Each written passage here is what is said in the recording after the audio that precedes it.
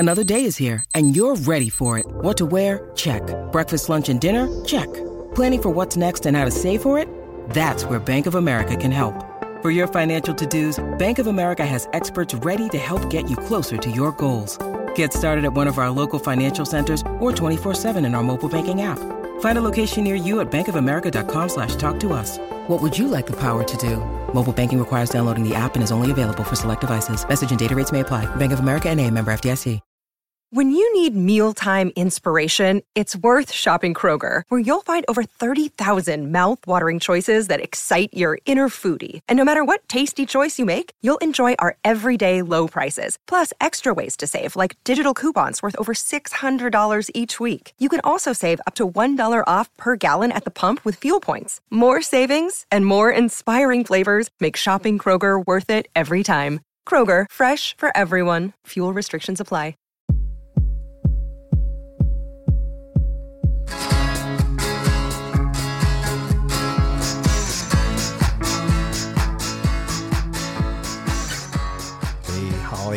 Hey, Dave. How are you doing today on the What Difference Does It Make podcast? I am doing particularly great today. I'm always happy to get to the top 10 songs of any given year during the 80s on K-Rock. Rock of the 80s in Los Angeles. And we are down to the top 10, or I should say up to the top 10 songs. How excited are you? We finally got here. It's been a while. It took 6 months for us to examine 106.7 songs in 10-song chunks. We've had a lot of great music directors. We've had some talent from overseas. It's been a lot of fun reaching out to a lot of people to get their opinions on the music that K-Rock played back in 1985. What did we got today? Well, Dave, I will give you anything to tell me who we have in the studio with us today. You've been waiting for a long time to say that, haven't you? Can you tell? Yeah. Tell me, what's the scenario? What are we going to do, Holly? I'm down to my last cigarette. Who are we talking to? I haven't got a clue. Tell me. So if you haven't guessed it by now, we have John Easdale, the lead singer and songwriter of the band Dramarama, as you think of as an LA band, but they are originally from Wayne, New Jersey. We will soon learn that people thought they were a French band, and we'll figure out why people thought that. He's got a great origin story, so we're going to get into that. And then we will count down the hits as we do. So these are the top 10 songs that K-Rock played way back in the year 1985. And before we get into that, Holly, why don't you, that was my little teaser because you're getting excited, but there's still other ways to access What Difference Does It Make, and how do they do that? Please find us at social media at WDDIM Podcast, and there will be outtakes from our chat with John. So you can find us on YouTube at What Difference Does It Make Podcast. Sounds great. Well, then let's get right into it. This is John Easdale of Dramarama on the What Difference Does It Make podcast. Nice to meet you, Mr. Dave. Nice to meet you, Miss Holly. Very nice to meet you. It's such a pleasure. Thank you for doing this. Oh, looking forward to it. Although, well, we'll see what comes out in the wash. Yeah, I agree. Yeah, that's how we always fly. We are talking about the year 1985 and KROQ, and we've been looking at all the songs from 106.7 to number one. I happened to be looking at what was going on in Dramarama's life, and I didn't realize, I always assumed that Cinema Verite came out in 86, but it came out in late 1985? Yes, but it was only released in France. And it was originally a French album and came out in November and was only available as an import in the United States until late 86. About a year later, we put it out ourselves after it was on the radio in Los Angeles. Okay, so explain this French connection. How did this all fall into place? We started the band and in the basement of a record store in Wayne, New Jersey. We were trying to be like Bleecker Bob's or a cool Manhattan record store. Yeah. But Wayne, New Jersey wasn't the place. It was 15 miles from Manhattan, but it might as well have been in Kentucky because it wasn't the place for a cool rock record store, but we were selling import 45s and independent American 45s. And we said, we can make records as good as that. So we went in the studio and we started recording in the basement. It was just, experimenting more or less. And then went into a real studio and started doing some recordings and made a 45. And that came out in 82. And that led to a review in the Trouser Press magazine, which was kind of a rock and roll new wave magazine, if you will. And that got picked up by a DJ in France who read about us and started playing us. And then we put out an EP called Comedy, which he also played and presented to a record label in France called New Rose Records, which specialized in American artists. Pretty much, I think they put out the replacements Let It Be, they put out records by the Cramps and Johnny Thunders and mostly American artists, but it was based in Paris, and that's how the album came out there. So it was kind of random. I thought that might have been some association with cinema verite, but it just was random. Yeah, it was just, it all went into my take on songwriting too. It's kind of like making movies, and it's a style of film. It also runs through the films of Andy Warhol, I guess, and that picture of Edie Sedgwick, which is on the cover. Were you a film major? Was this something you were studying? I took some classes, and I was just always a film buff. Yeah, as they say. Yeah. I like movies a lot, and I mean, if it was as easy to make movies as it is to make records, I probably would have gone into that. Mm-hmm. But it's a lot easier to be in a band and just have to wrangle a couple of guys and tell them what to do. Whereas I can't even imagine how hard it must be to be a director of a film and have a whole crew and all that. It's just too complicated. Okay, wait, just go back really quick. The name of the French DJ and the radio station that played the song? I don't remember I think it was Radio Bordeaux, and I don't remember the call letters or the number, but the DJ and still a friend, a gentleman named Jose Ruiz. Yeah, based in Bordeaux. And he was like our Rodney Bingenheimer. Is that what would be assumed? I guess, and it's weird because, I mean, it's like anyone in the country. I know DJs from all over the country who are a little bit jealous of Rodney because of the recognition he gets, because he's the first guy playing in LA, but there was a first guy playing songs in Dallas and a first guy playing songs in New York and WLIR or wherever, but yeah, like that, a freeform guy who got to play what he wanted. Well, yeah, I mean, we were based in LA and the number 2 market, so that's Rodney was the king. And K-Rock was unique in terms of commercial radio at that time in America. I don't think there was another commercial radio station quite like K-Rock. Well, you did have one. You grew up in Jersey, in Wayne, Jersey, right? What was your station as a high schooler? What were you listening to? Well, there was some New York radio for a brief period. There was a station called WPIX that played cool music, but really there wasn't any cool radio. It was all about playing records, and that's why, we were at the store and we were playing cool records, or, what we thought were cool records, and listening to music all the time, eating, sleeping, 24/7. It was all about rock and roll, or our kind of rock and roll that we enjoyed. And these were the friends that you grew up with and worked with? Generally, yeah. Guys I graduated high school with. The guys who owned the record store, Tommy and Chris, were a couple of years ahead of us in our high school, but we knew them. We were all guys from Wayne. What was the name of the record store? It was called Looney Tunes. It was only in business from 79 to 82. So, okay. So I'm sure because of, to avoid a lawsuit, it probably wasn't spelled Looney Tunes like we think of Looney Tunes. With a Z. Oh, very good. Very edgy. Cool. Okay. Yeah. Like boys with a Z. So after 1982, you said it was 79 to 82, your music career kind of took off. And yeah, well, like I said, the store, I mean, we really tried to make it cool. We had in-store autograph sessions with the Ramones and Ian Hunter and Mick Ronson and David Johansen from the New York Dolls and the Plasmatics. We were trying to, draw in business, and it just, it wasn't the kind of thing. We were too cool to sell Kenny Rogers' greatest hits, Was it a little bit like High Fidelity, where if someone came in and tried to buy a Kenny Rogers, and you're like, why waste your time? Yeah, wrong store. No, no. Sorry, buddy. Yeah, no. You shamed people. Okay, you were those guys. Okay. No more mocking people for their taste in music. No, we just weren't interested. We had a vision. Okay, so were you writing songs at this time, or did it occur to you that we should start a band? It was me writing songs.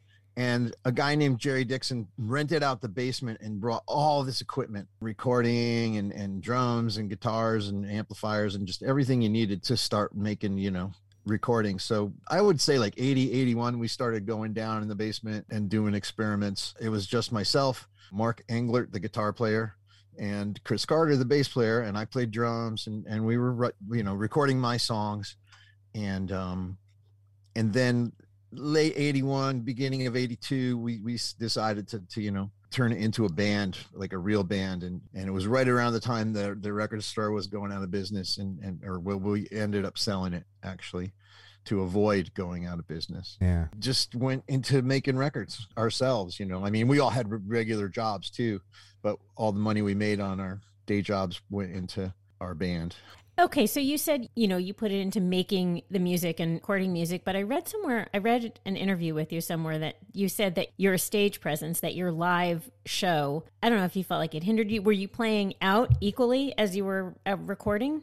No. The first 2 years, 3 years, I think we were strictly a product of the basement, or the studio. You could call it a studio, but it was really the basement. Yeah, we had no experience playing live whatsoever. And even over the next few years, we didn't really spend nearly as much time on stage as we did in the studio. So I have said before that when we did come out, we were not the most experienced. We didn't have the chops, man. Okay, so initially it sounds like you were Don Henley. You were the drummer / singer. How's that? Yes. Yeah. Yes, but never on stage. When it came time to perform in concert, I just took the microphone and found another guy from our high school who played drums. He was our very first drummer, was Ron Machuga, first of many drummers we've had over the years. On the first album, I think there's 3 drummers, including myself. Oh no, four drummers, including myself. So Wayne, New Jersey is just full of musicians. Yeah, well, the reason why you get so many drummers is we kept getting better drummers.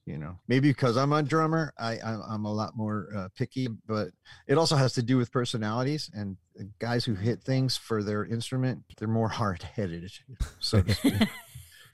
I find that to be true. Yeah, no, drummers are, there's a reason why there's all these kind of jokes about drummers, and drummers are the weakest link in a lot of cases. Huh, yeah. No, and again, it's a lot to do with personality and the ability to spend time in a van and whatnot backstage, as much as what they did when they played. Do you have a favorite drummer joke? There's got to be. I'm sure there's a few that have been told along the way. Why do drummers join bands? Because they like to hang out with musicians. There it is. I knew you'd have one at the ready. Well, there's a book of them. I mean, it's like my other favorite joke that a little boy told me. It's like, why do girls wear makeup and perfume? Because they're ugly and they smell bad. I never heard that one. Oh. I can't take credit, but it's a classic, the all-time classic. It's a perfect little boy joke. All right. So speaking of girls and your first record, who was this girl in high school or maybe after you graduated? Cinema Verite, all about one girl. Someone hurt you. If you wrote all these songs. It's two in particular. One was my high school sweetheart, and she broke my heart. I'm going to start crying. No, I won't really. Yeah, at the time, it was very painful, and I wrote a lot of songs about that. And the other was the first woman I married. It was a teenage wedding, so to speak. And I made the wise decision of moving into a one-room studio apartment just downstairs from the rest of the band. They who lived upstairs it was really smart move. With your wife. Oh yeah, no, yeah, that was our honeymoon cottage. Yeah, was a studio apartment. It was a 4-unit old house that they turned into apartments, and I had used to live upstairs with the band, and then studio opened up. We moved in, my wife and I, and that didn't really last very long. Yeah, that's what that song Anything is about. Yeah, I say it's the old joke. Like when you get married, you're not just marrying your spouse, you're marrying their family. Your wife apparently was marrying into the band as well. Oh yeah, yeah, and yeah, absolutely. I don't recommend that scenario for anyone thinking of getting married who's in a band. They don't move into the same building as the rest of the band. This is the scenario. How about that?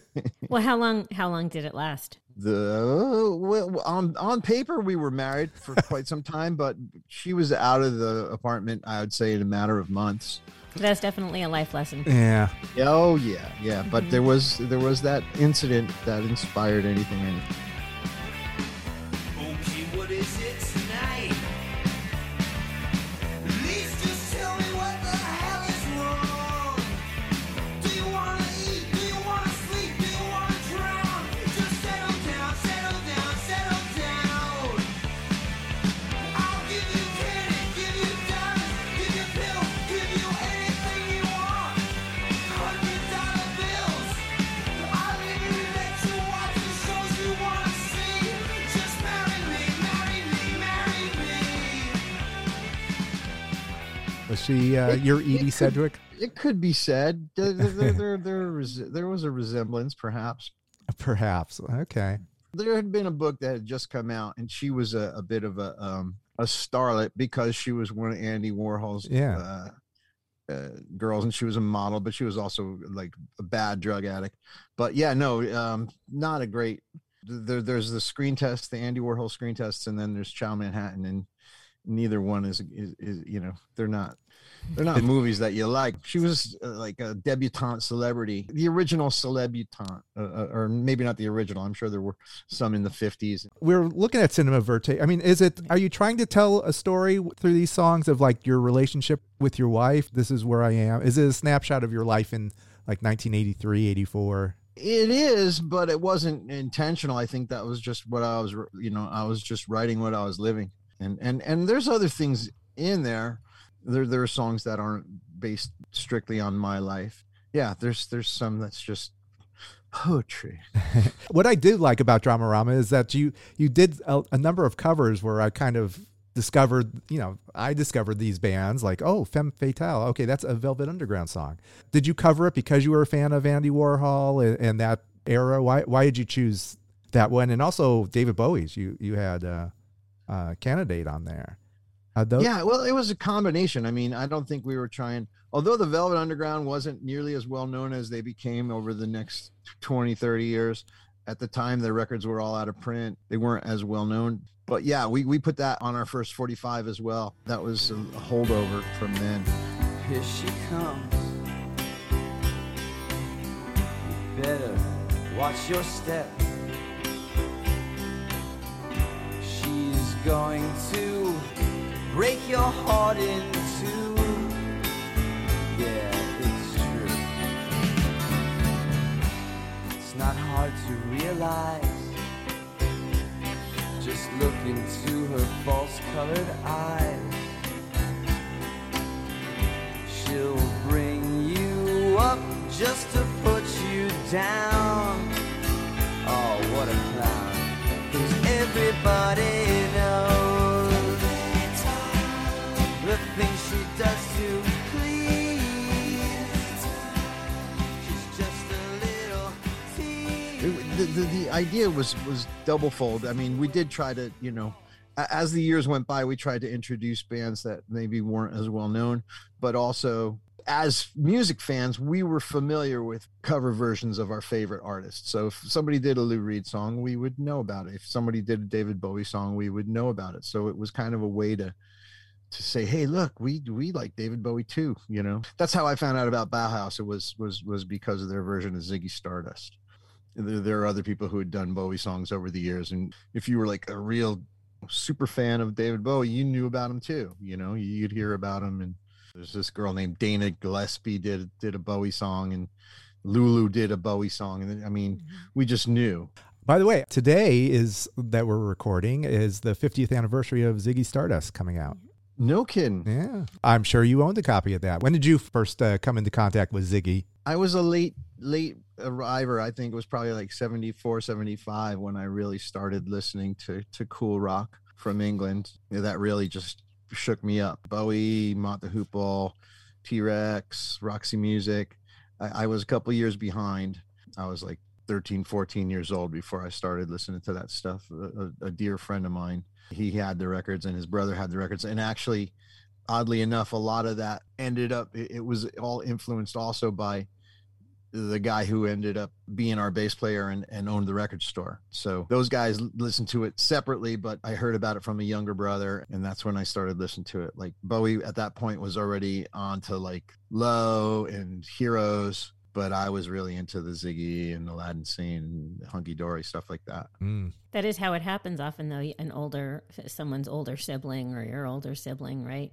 How it gets discovered. Yeah. And again, the radio in New York City was playing Billy Joel and Bruce Springsteen and just not David Bowie. Even though the Ramones and all that was going on, CBGBs and Talking Heads and Blondie, that wasn't on the radio in New York. It was just happening down in the Bowery there. Was there anywhere for you to go? I know, like Rodney in LA had the English disco.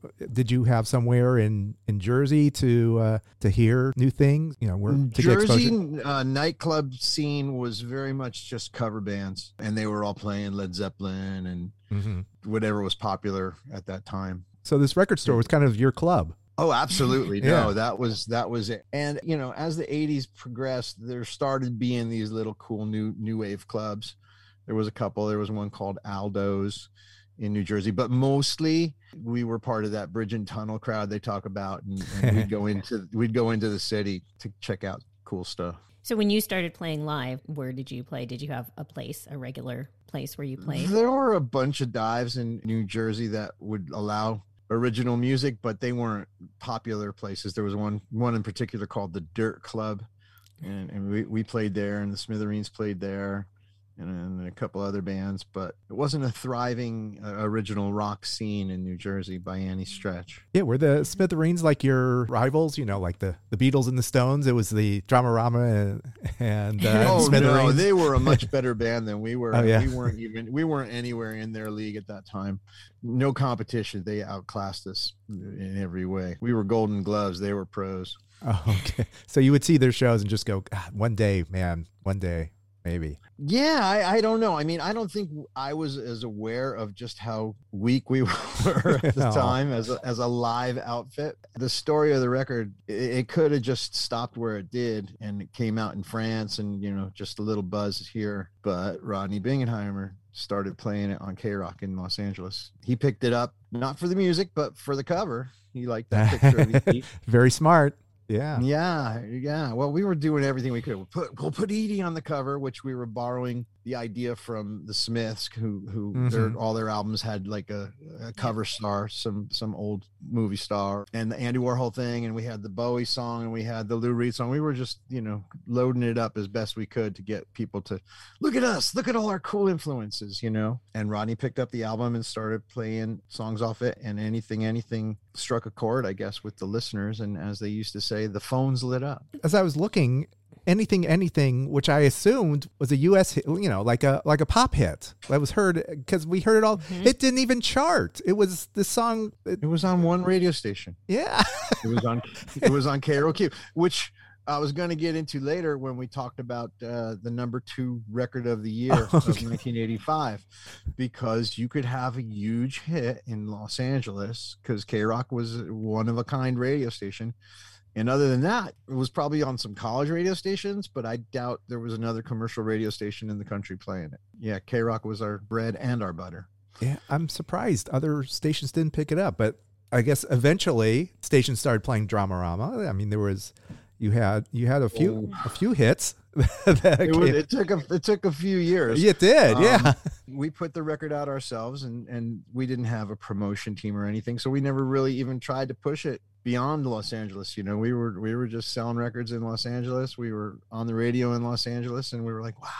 And at that point, we were living in New Jersey, and we had no idea. A friend of mine, a friend of a friend, called up and said, hey, did you know this DJ Rodney Bingenheimer is playing your record on Sunday nights? And we said, no, but we knew who Rodney was.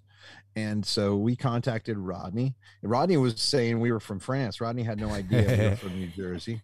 So we contacted Rodney, and then Rodney came out to New Jersey for the Monkees. Were getting back together, and their first show was in New York. So he stayed with us. It had switched from just being on his show on Sunday nights to Rick Carroll, who was the program director of K-Rock, had added it to the regular rotation, and it was doing really well. We had no idea. we came out to California for a little vacation, and we're on the radio like every couple hours, and we booked a show and sold out, and we opened up for the Psychedelic Furs at Irvine Meadows, and we were just, we were all working day jobs in New Jersey, and we came out to California for a vacation and ended up just staying. Just being rock stars. Yes, exactly. Look at that. And really just, yeah, it was like a movie. It was like winning a contest. When we came out, we were on the radio. We had a big hit song on this one radio station.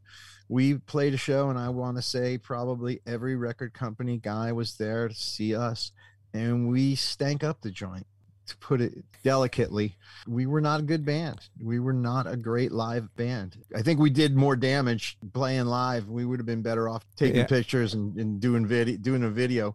The video was done by a French TV show that just kind of, but yeah, no, it's embarrassing to see some of those. So was it just because there wasn't a lot of places to play in Jersey for you guys, and then you just didn't build up the chops and get those, like the 10,000 hours of playing live? Oh, absolutely. There was nowhere to play, and we couldn't get a gig in New York to save our lives either. So yeah, no, we had like maybe a dozen shows under our belts for the first 2-3 years of our existence. And when we came out here, we just weren't that good. And I think, like I said, we did damage. Now, we did get one offer from Capitol Records, and we went in the studio and did some demos, and they were like, oh, that's good. They gave us money, and they said, here, we'll give you more money to do more demos, and we were like, no. We're going to just put out our second album ourselves because we know what we're doing and we know everything about the music business. This was something that runs through our career with major labels. We know better. We always knew better back then. It's in the Jersey blood, I think. Yeah, it's that, and, we know more than they do. But at the time, we were like, no. So we put out our second record. It was called Box Office Bomb, and it lived up to its title. And we put that out ourselves. Yeah, it didn't do as well as the first record on K-Rock, which is where I needed it to do well. I did see that It's Still Warm actually made it up to number 32 in 1987. Yes. And anything is still on the charts. It was 95. It was still, they played that incessantly. It was ridiculous. It is. It was craziness. There was years ago, there was a thing on the website. What is that song? Marry Me, Marry Me. It was like one of their frequently asked questions, because that was like, I guess people would call up and ask who that was because they liked the song and had no idea who the band was. So that was one of their frequently asked questions. That's how it was done back then. No Shazam.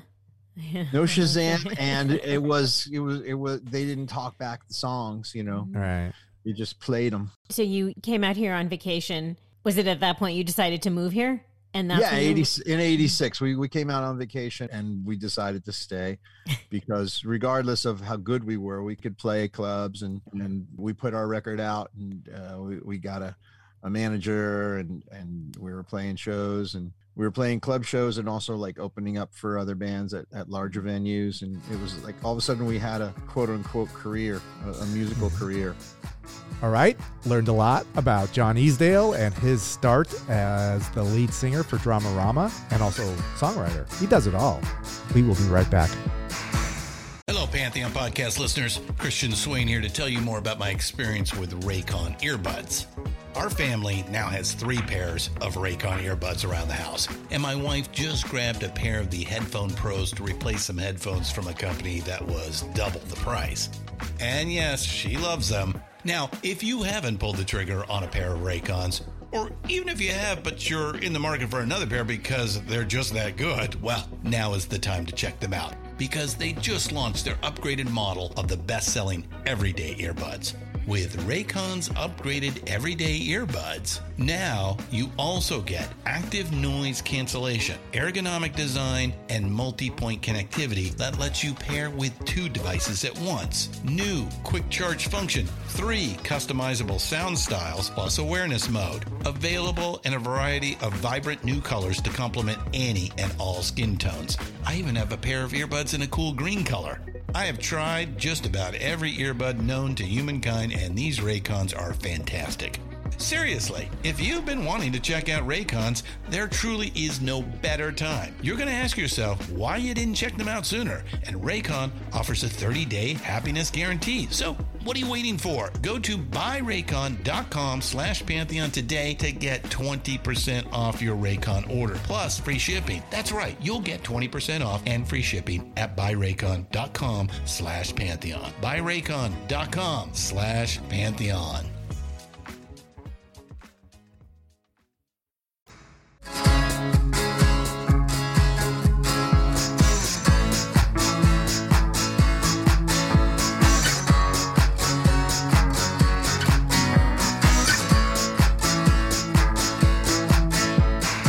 Welcome back to the What Difference Does It Make podcast and our guest, John Easdale of Dramarama.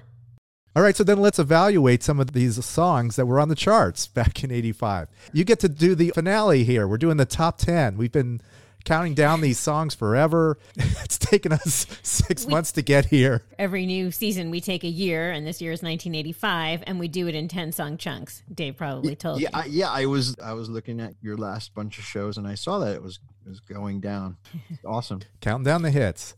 And before we go back to 1985, let's look forward a little bit. There's a new Dramarama that fairly new. It came out in 2020. The Only Thing Stupid / Brilliant. I love that song. That's really great. And this new album, Color TV. Can you talk a little bit about that? It took us a long time to finish it and put it out.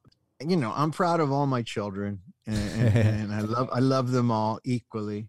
I wanted to make a record that I hopefully could live up to what we had done in the past. From all indications, people said, you know, it was on the same level, and all too often, you know, great bands from the past make a new record, and it's like, you know, you should have just kept it the way it was. But no, I think this lived up to our past, and a guy I admire and who's always been very nice to us, Robert Christgau.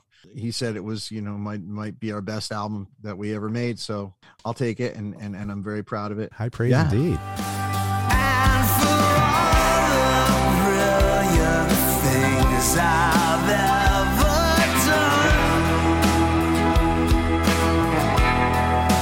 you're the only one, and we're still having fun. And for all the silly songs I'll ever sing, you're the only thing, still the only thing. And for all the brilliant things I've ever done, you're the only one, and we're still having fun. It sounds true to Dramarama. Yeah, that was the whole idea, was just to, you know, continue down that path. You know, I'm older, and hopefully I'm wiser. Now, if you play these Lost 80s live shows, can you sneak in a song from Color TV? Is that possible? Well, yeah, because Okay, it's still, great. you know, it's the same guys playing the same music, and so yeah, we'll throw one in there. We'll open up with a new one, and no one knows, because, like I said, some of these cities, they've never heard of us. The reason we got back together as a band in 2003, this show, VH1 Bands Reunited, came a calling. Kind of, if you're familiar with the show, it's kind of like Ambush. Yeah. Yeah. They just show up at your place of business, or in my case, my garage. They're like, hey, you want to get the band back together? And all of us were like, sure. And so we did, and we got back together, and we were very surprised, but that's how it all happened. And so then we started doing the oldie stuff and the 80s stuff, and yeah, it's bizarre. It's wonderful that it took some TV producers to get you guys together, but yeah. And what you're so when we play, it's still the same guys that are on the first record, the same guitar players, and me. Yeah. And the drummer and bass player that play with us now have been with us started playing with me in the 90s. So which was 30 years ago. So yeah, I know. They're the new guys. Yesterday. Yeah, the new guys. Yeah, like Ron Wood is the new guy in the Rolling Stones. Exactly. Or that other guy, Daryl, who plays bass, who's been there since. Probably 90, whatever. longer than Bill Wyman probably now. Actually, yeah. Great. It's absolutely true. Terrific. I hate growing old, but oh well. Okay, let's look back for a second. We're going to go songs 10 to 1. Just give like a, kind of a snapshot opinion of these songs, if it holds up. Some of the songs I have, more to say about than others, probably. That's quite all right. Number 10 is a band that's kind of like Dramarama. This is Oingo Boingo, a band huge in L.A. The song is Dead Man's Party. And what do you recall of Boingo Boingo and maybe the song Dead Man's Party in particular? Oingo Boingo in New Jersey, when we were growing up, they were on the IRS Cutting Edge TV show. That was, right. I don't even know if 120 Minutes was on yet on MTV, but they weren't on the radio. They were very, very underground. They would show up in movies and stuff. And I guess Danny Elfman did the Pee-wee's Big Adventure soundtrack. Yeah. So yeah. Being the kind of guys that we were, just eat and sleep rock and roll. After we sold the record store, we all got jobs in record stores, So we knew who Oingo Boingo was, but they couldn't have sold out the Roxy in New Jersey. Yeah. Whereas they were playing Irvine Meadows and big giant Universal Amphitheater and stuff out here. We actually played with them last week in Bakersfield, and we played with them in Catalina the weekend before. We've played a bunch of shows with them. Oh, this is the members everybody except Danny has a band. It's Johnny and Steve and John Avila on bass, and even Sam, the saxophone player. It's the entire band except for Danny Elfman. And they have a young guy who sings and sounds just like Danny Elfman. They're really good. That's great. It's like really, Journey. Really, really good band. They really good. Yeah, exactly like Journey. They're amazing musicians, amazing music, and yeah, I really do like Oingo Boingo a lot. Wait for an invitation to arrive. Going to a party with no one still alive.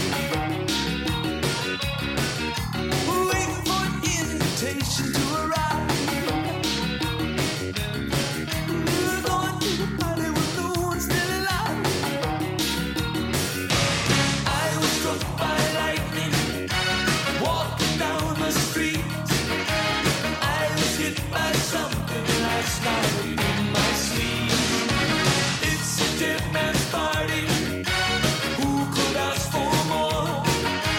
Everybody's coming. Leave your body at the door. Leave your body and soul at the door. Don't run away. So Dead Man's Party's from Back to School. Did a movie? Did you ever get placed in films at all? Anything is in one of the Nightmare on Elm Street movies, covered by Buck Cherry. It was in Road Trip. Our songs were in like Pauly Shore movies and Pet Cemetery Part 2. I mean, there's a list. Super but, 80s. Okay, super 80s film. Yeah. You haven't had your Kate Bush moment yet, but it's coming, I'm sure. God only knows. I would think that's coming. Oh, yeah, maybe. Yeah, let's get you on. Let's get you on Stranger Stranger Things. Let's. Next year on Stranger Things. There you go. Who knows? We'll make it. Yeah, they're happen. moving into that period. Yeah, They're yeah, in right? the mid late 80s. They're right? in. Yeah, they're in LA now, right? Stranger Things. Okay, yeah, this might happen. Yeah. Okay, I'll get on the horn. Get on the horn, Holly, and Yeah. you could be the promotion person. Okay, let's move up to number 9. Tears for Fears. Everybody Wants to Rule the World. This is Songs from the Big Cheer. This is the second of 3 songs that are on the chart. We'll talk about another Tears for Fears song shortly, pretty soon. Welcome to your life. There's no turning back. Even while we sleep, we will find you acting on your best behavior. Turn your back on Mother Nature. Everybody wants to rule the world. What were your feelings on Tears for Fears? I always liked them. I liked their first album a lot. And this record was just like so massively huge. It was unbelievable.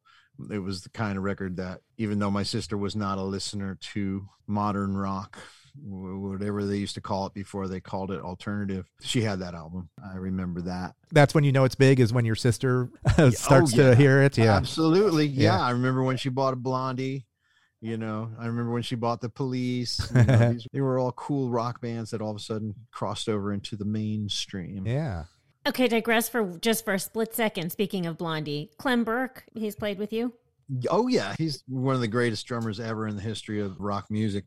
I went to see Blondie as a fan, as a teenage boy who thought Debbie Harry was everything. And then after I saw them, I was the biggest Clem Burke. I walked in a Debbie Harry fan. I walked out a Clem Burke fan. He's just so good. When our drummer left us, we were recording the vinyl record.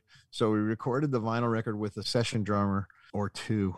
And then when it came time to play live, Rodney Bingheimer once again stepped in and said, "Why don't you ask Clem Burke?" And we were all like, what? Clem Burke? He's like, no, we're not worthy, kind of a Wayne's World kind of thing. But he was willing. Blondie was on hiatus. They hadn't been together for about 10 years, I don't think. And so he was happy to join, and we had him with us for a couple of years, and he played all the tour for that, and then also plays on the Hi-Fi Sci-Fi album. Great guy. We're still buddies. We want to get to the next song. All right. This is okay. Yeah, this is one of Holly's favorites. NXS this time from the album Listen Like Thieves. Are you an NXS fan? I am, and it's weird because I went and I clicked on all the links you sent me.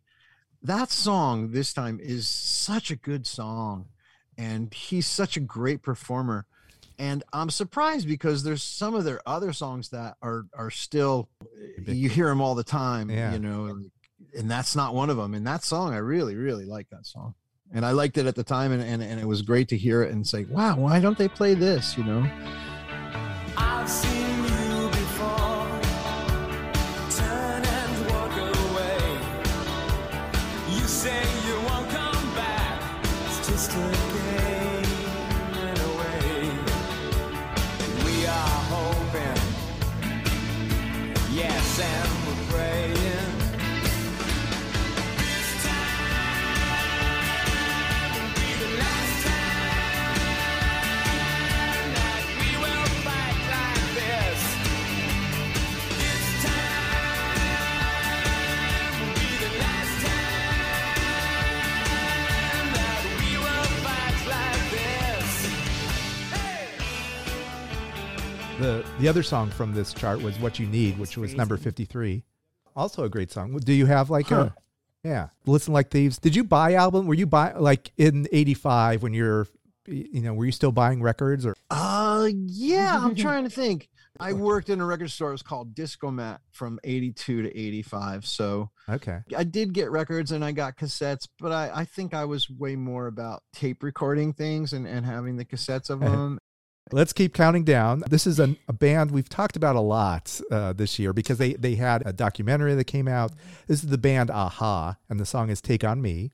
You might have heard of this. It is kind of like an anything. This was a song that this was a song that actually made it to number one. It was played everywhere, not just on K-Rock. They still play it a lot. Yeah. That video was really just, still to this day, is just one of the best videos ever. Yeah. The animation, and that's a great song and great video and well deserving of its longevity. Talking away, I don't know what to say. I'll say it anyway. Today is another day to find you shying away. I've been coming for your love, okay? Take on me, take on me, take me on, take on me. I'll be gone.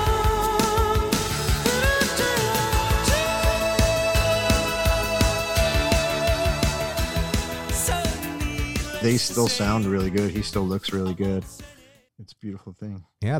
Were you watching videos back in the 80s? I mean, was that something like you would sit down and see what's going on MTV and like, oh, we got to do this, we got to do that? How clued in were you to what was going on back then? It was never, we got to do this, we got to do that thing. I think we did end up doing videos. We did like one video for anything. But yeah, we didn't start doing them again until Stuck in Wonderama Land. I watched videos, sure, particularly 120 Minutes, I would watch that show. But yeah, it was something you'd put on in the background.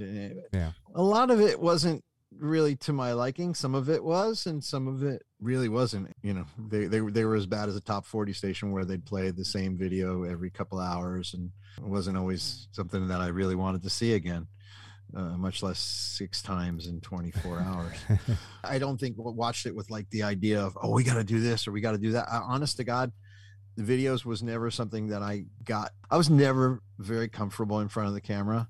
And I watch myself now and I cringe a little bit at what we've done. Some of the things we did, not all of them. Yeah. Whereas I was saying how proud I am of the body of work musically, video wise, there's definitely things that I would, if I could, bury and hide and buy every copy and put it away. It's just part of your history, and you can be impressed with how much you've grown. But it was the same with like photo sessions. Like, try to find one where I'm not scowling. You know, they'd have to go dig through all the contact sheets to find one where I wasn't just like making a face of can we get this over with, because I'm just not comfortable. I'm not happy in front of the camera. That was your personality back then. So that's kind of, it's not just that. It's not false modesty. I get uptight. There's a word that should come back, man. Uptight. Yeah. Out of sight. Yeah. Everything's all right. Here's a guy who wasn't uptight. This is Pete Burns. The band is Dead or Alive. You Spin Me Round Like a Record.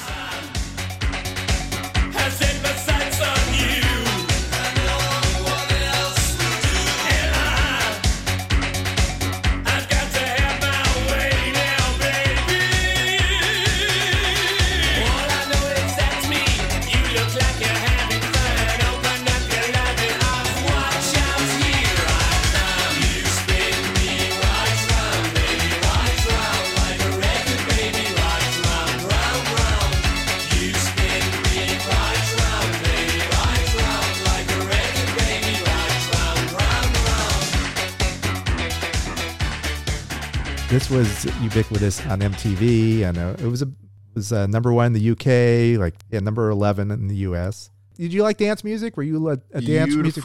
A beautiful man, beautiful. Yeah, no, sure.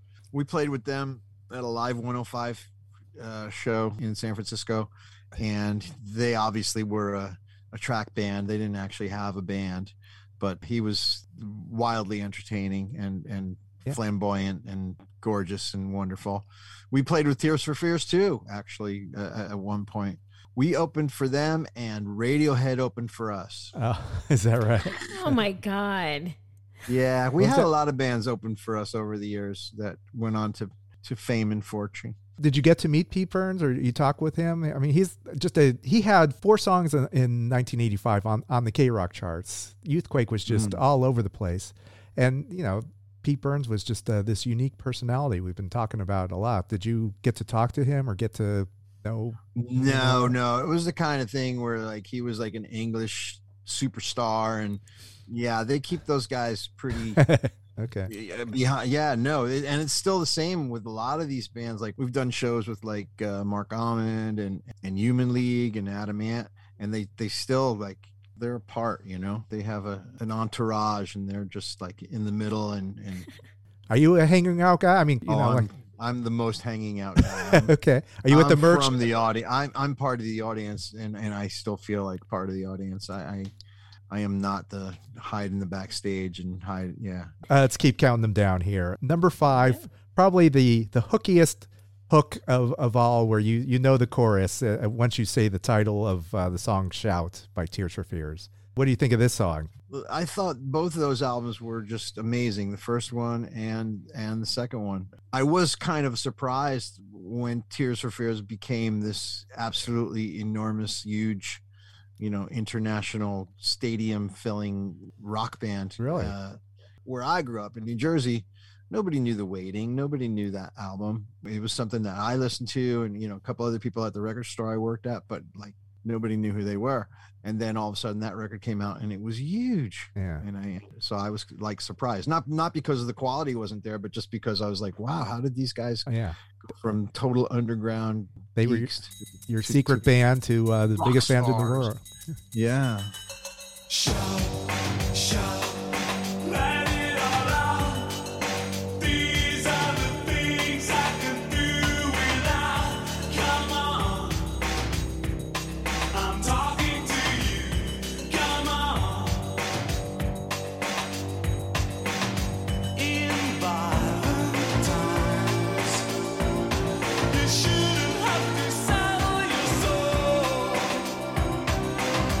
In black and white, they really ought to know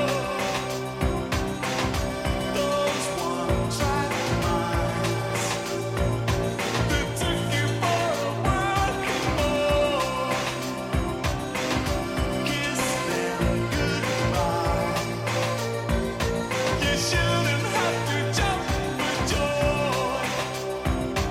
You shouldn't have to shout for joy. Let it all Yeah, that was like that was like REM for me. Like, how did these Yeah. guys? How are they selling out stadiums? What happened? I mean, it's wonderful. It's great when it's like an organic thing and it just kind of. You know, it was a long, hard climb for REM for sure. Yeah. They didn't start out like that. Not Yeah. at all. Dave's fave. Yeah. All right. Well, let's talk about Holly's fave. This is The Cure. In Between Days is number 4 on the K-Rock chart from the album The Head on the Door. This was actually the first Cure single to actually reach the top 100. It hit all the way up to number 99. So this was the start of things to come for The Cure. Are you a Cure fan? Do you like... I do like The Cure. I remember Love Cats and a couple of Boys Don't Cry, a couple other songs, but they were club hits and underground kind of songs. That album, I remember distinctly and particularly because we were visiting France. We were on tour. We were driving around France. This guy was driving us around and he had that cassette in his player in the car. And we just listened to it nonstop Yeah. for like 2 weeks. Just listened to it and listened to it and listened to it and loved it. And yeah, that's a great album. I think that's my favorite album by them. Me too. Yesterday I got so old I felt like I could die.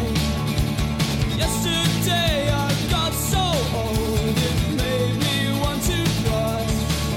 Go on, just walk away. Go on, your choice is made. Go on, and disappear. Go on, away from here. And I know I was wrong when I said it was true. That it couldn't be me and me or in between without you.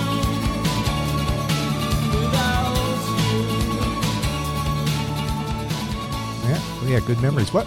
Let's go to in the Let's go to 80s. France. Let's go to France in the 80s. What was that like? I mean, did kids from Jersey suddenly you're kind of pretty popular in France?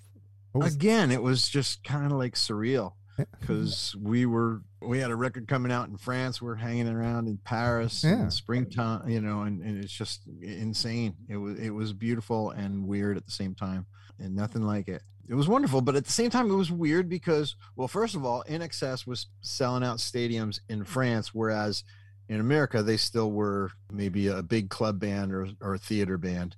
So that foresaw the shape of things to come for INXS. I knew who they were, but I was surprised. Look, they're selling out big places.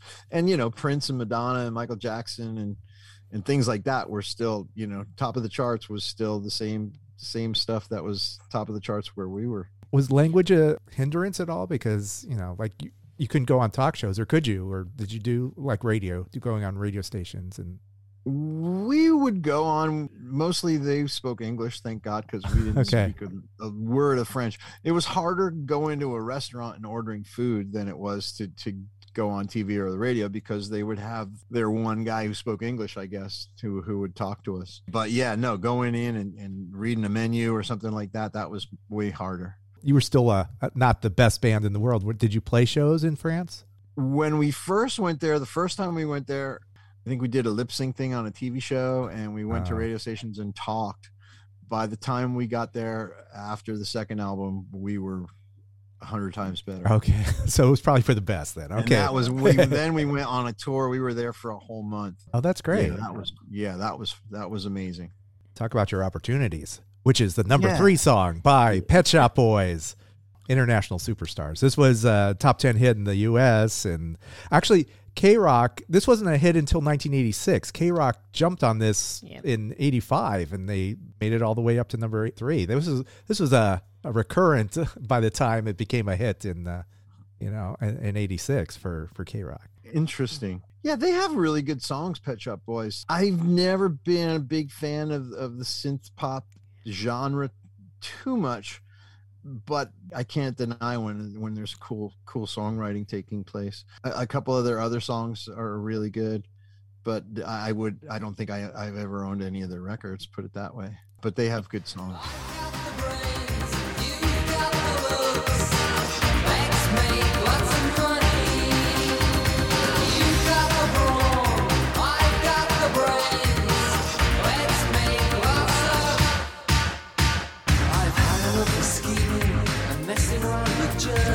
My car is parked outside. I'm afraid it doesn't work.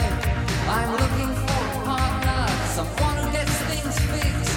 Ask yourself this question: do you want to be rich? I've got the brains, you've got the looks. Let's make lots of money. You've got the brawn, I've got the brains. Let's make lots of money.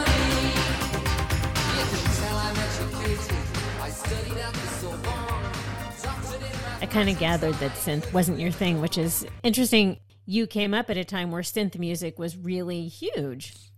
Well, I honestly think that our song did well because it was a breath of fresh air compared to, because and a lot of bands, I mean, a lot of people who didn't know or never heard our music, but because we were popular on K-Rock, thought we were probably a synth pop band and never knew, because they never heard us. They like, oh, Dramarama, that must be a synth pop band. They're on K-Rock, until they heard us, and then we were just a regular guitar, bass, drums, rock and roll band. But for instance, on K-Rock, if you look at that list, not a lot of rock and roll guitar stuff on there. On that top 10 that we're doing anyway. Yeah, the synth was the new toy that everyone liked to play with. And again, a song placement. It was in an Allstate commercial, and it became a hit again. Is that what that is? The new one? I was wondering. Yeah, you got the brains, I got the looks. Let's get where the hood ornament is singing with the guy. Yeah. Yeah. I didn't know. I couldn't remember what the product was, but I remember seeing it on a commercial. Yeah. It made it back onto the dance electronic digital song sales charts. It hit number 1 last year, as a matter of fact. So just thanks to Allstate and being placed on a Super Bowl commercial. But that's how things happen now, is commercials and film placements. That's how Kate Bush has got her first American top 10, right? It's a beautiful thing sometimes. So great for the artist, but also telling that you remember hearing the song, but you don't remember the product. I absolutely no. Okay, so let's go to number 2.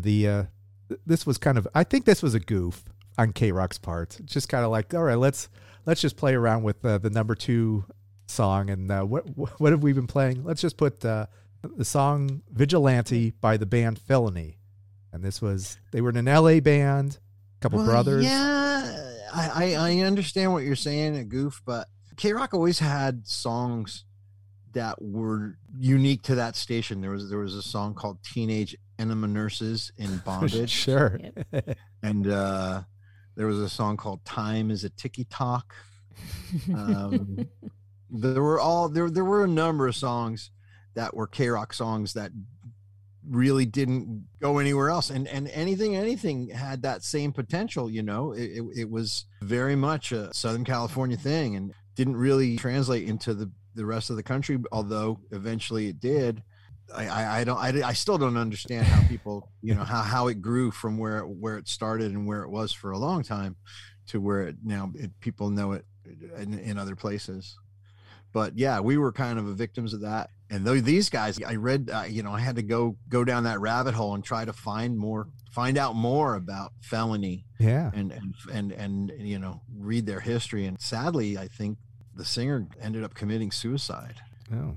I saw that, and it was shortly after the band. I don't know if they split or stopped making music, but it wasn't that long after. Of course, things moved faster in those days. Bands didn't take 10 years between albums. I don't pretend to know the circumstances and whatnot. It's a shame, and I'm sure they were doing really well, although my wife, who grew up out here, she doesn't remember that song.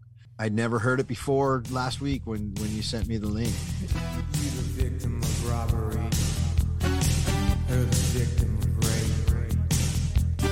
Black and blue could happen to you in your lifetime. So are you gonna sit there blind to the rest of the world, or are you coming with me to see justice for the first time?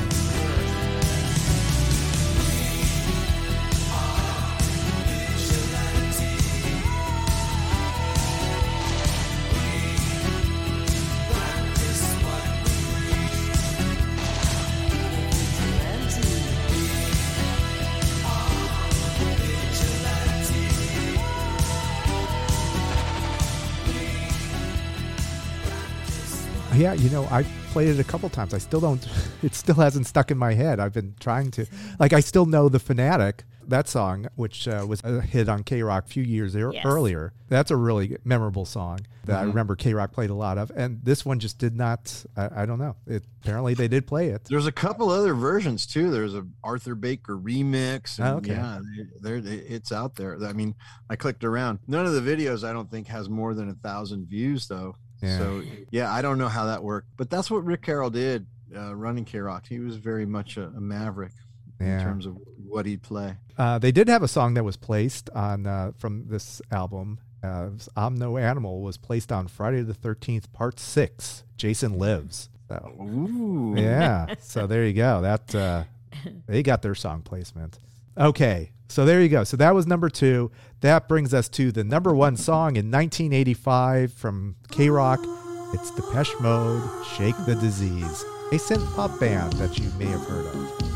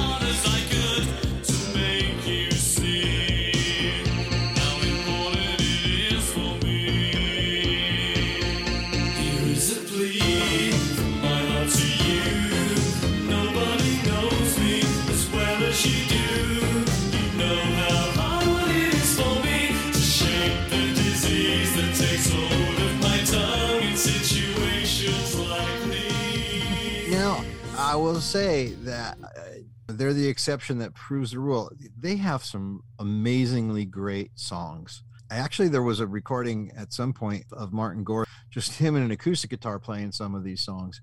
And you really can appreciate the craftsmanship and the quality of the songwriting when you hear it like that. And this song is a good example. This is an amazing song, despite the synth pop kind of thing. And same with Vince Clarke, who was the original keyboard guy and went on to be the guy behind Erasure and what was that band with Alison Moyet?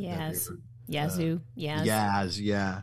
He's a brilliantly talented guy too. We played with Erasure one time. Boy, was that an nice experience. How so? It was Dance of the Sugar Plum Fairies. They had like a 20-man chorus line of feather boas and Sugar Plum Fairies, and it was incredible. That's a weird mix. Did you opened up for them? Yes, we did. Wow. We did, and we got it like a foot at the front of the stage to set up. we had to set up like the drummer right up with the rest of us because they had quite an elaborate stage. Yeah, it was 2 nights at Open Air Theater in San Diego. I don't know how we got that gig, but we did.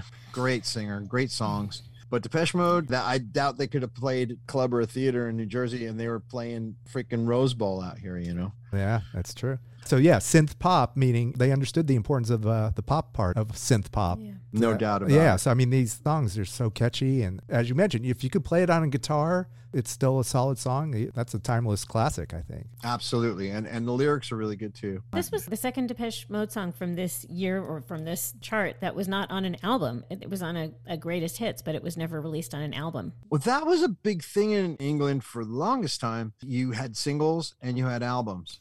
And singles didn't necessarily appear on the albums. A lot of times they would just be a single. That's what people do now. I mean, I'm sure you can just put out a song right now whenever you want to. You don't need to wait for an album. It's way back. Albums are definitely a quaint thing of the past in a lot of ways. You know, it's a different time. Okay, we did it. Hey, okay. There we go. Yeah, time flies when you're having fun, right? Wow. Thank you so much for having me on. I really enjoyed it. Oh, Thank you so much for doing this. too. This was really fun for us. Here's your chance to plug. So you are on the Lost 80s tour for the summer. Is this a summer tour? What's where will we find you? It's like August, September. Mostly we'll be all around with the Lost 80s. And then after that, who knows, you know, we've been really lucky. And the idea that we're still doing it is still I still have to pinch myself. Even back in the day when we were in France, I had to pinch myself. And when we were first came to California, I had to pinch myself. When VH1 came a-calling 20 years ago, I had to pinch myself. And that we're still doing it, nothing short of a miracle in a lot of ways. We're very lucky. We're lucky to have you. I'm just in awe of it, but I'll take it. Yeah, right? I'll just say thank you. Well, thank you. We did, Holly. Congratulations. We did it. What? I have no idea. Are you not a big Dora the Explorer fan? Oh. Didn't your kids grow up in the time of Dora the Explorer? Yeah. Oh, yeah. I know Dora the Explorer. I'm a little thrown off by your musical talent. It was the year of the synth pop band, 1985. A lot of new bands were just starting to take off. And so this was exciting to kind of hear those songs that first launched these bands. I found it to be a great period for music. A lot of, certainly with the synth pop explosion, headed up by Duran Duran, Pet Shop Boys. Pete Burns, Dead or Alive, as we found out. It's been a lot of fun in 1985 to count down and getting to the top 10, obviously. Tears for Fears. It was a good year, 1985. Let's also not forget Depeche Mode. They were starting to be a big thing. We had a lot of fun doing this. I would recommend subscribing to the What Difference Does It Make podcast so you get each and every episode and you get to review what's going on. This is not the end of our podcast. You never know who's going to step into our virtual studios. So smash that subscribe button. And Holly, what else is going on with us? And I wanted to thank John Easdale. It was such a delight to have him. He of Dramarama, and it was fun to have him with us for the top songs of 1985. Yes, I 100% agree. And again, this is not the end. We've got a lot more to go through. Always a fun time on the What Difference Does It Make podcast. New episodes every Friday. Where else can they find us, Holly? Find us on social media at WDDIM Podcast and What Difference Does It Make Podcast on YouTube for our many clips. So check us out. That's the takeaway. Check us out. So check us out. Yeah, we're pretty hot stuff if you ask us. All right. So hot stuff, Holly. Until next time, this is Dave. This is Holly. Check you later. Over and out.